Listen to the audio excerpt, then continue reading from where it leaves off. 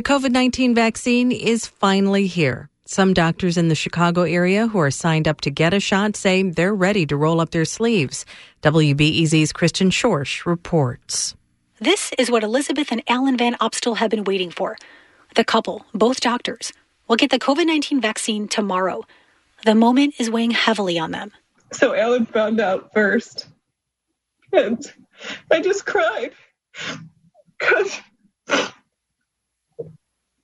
I just have been worried about him for so long. And, between the two of us, we've seen so many people and treated so many people who have been so sick and some that haven't recovered from this.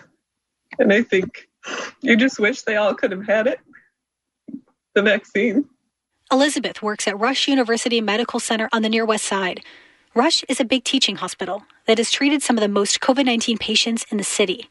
Alan works in the emergency departments of hospitals in the suburbs. He says he feels a little guilty about getting a shot before others. But he says he's watched so many other staffers at the hospital put themselves at risk without hesitation. It's good to know that there will be some protection for that sacrifice. There will be more protection for the Van Opstal's 3 children, too. Now, there won't be a lot of vaccine at first. Chicago is getting just over 23,000 doses, and there are about 400,000 healthcare workers. Hospitals are prioritizing which of those workers gets a vaccine based on the risk of getting COVID-19. Elizabeth has been particularly worried about Alan. He's Latino, and Latinos have been disproportionately hit hardest by the virus. There are some other factors, too. I'm a little overweight. He's got a little more weight on him. I'm a little more fit than him.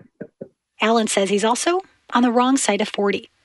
Kristen Schorsch, WBEZ News.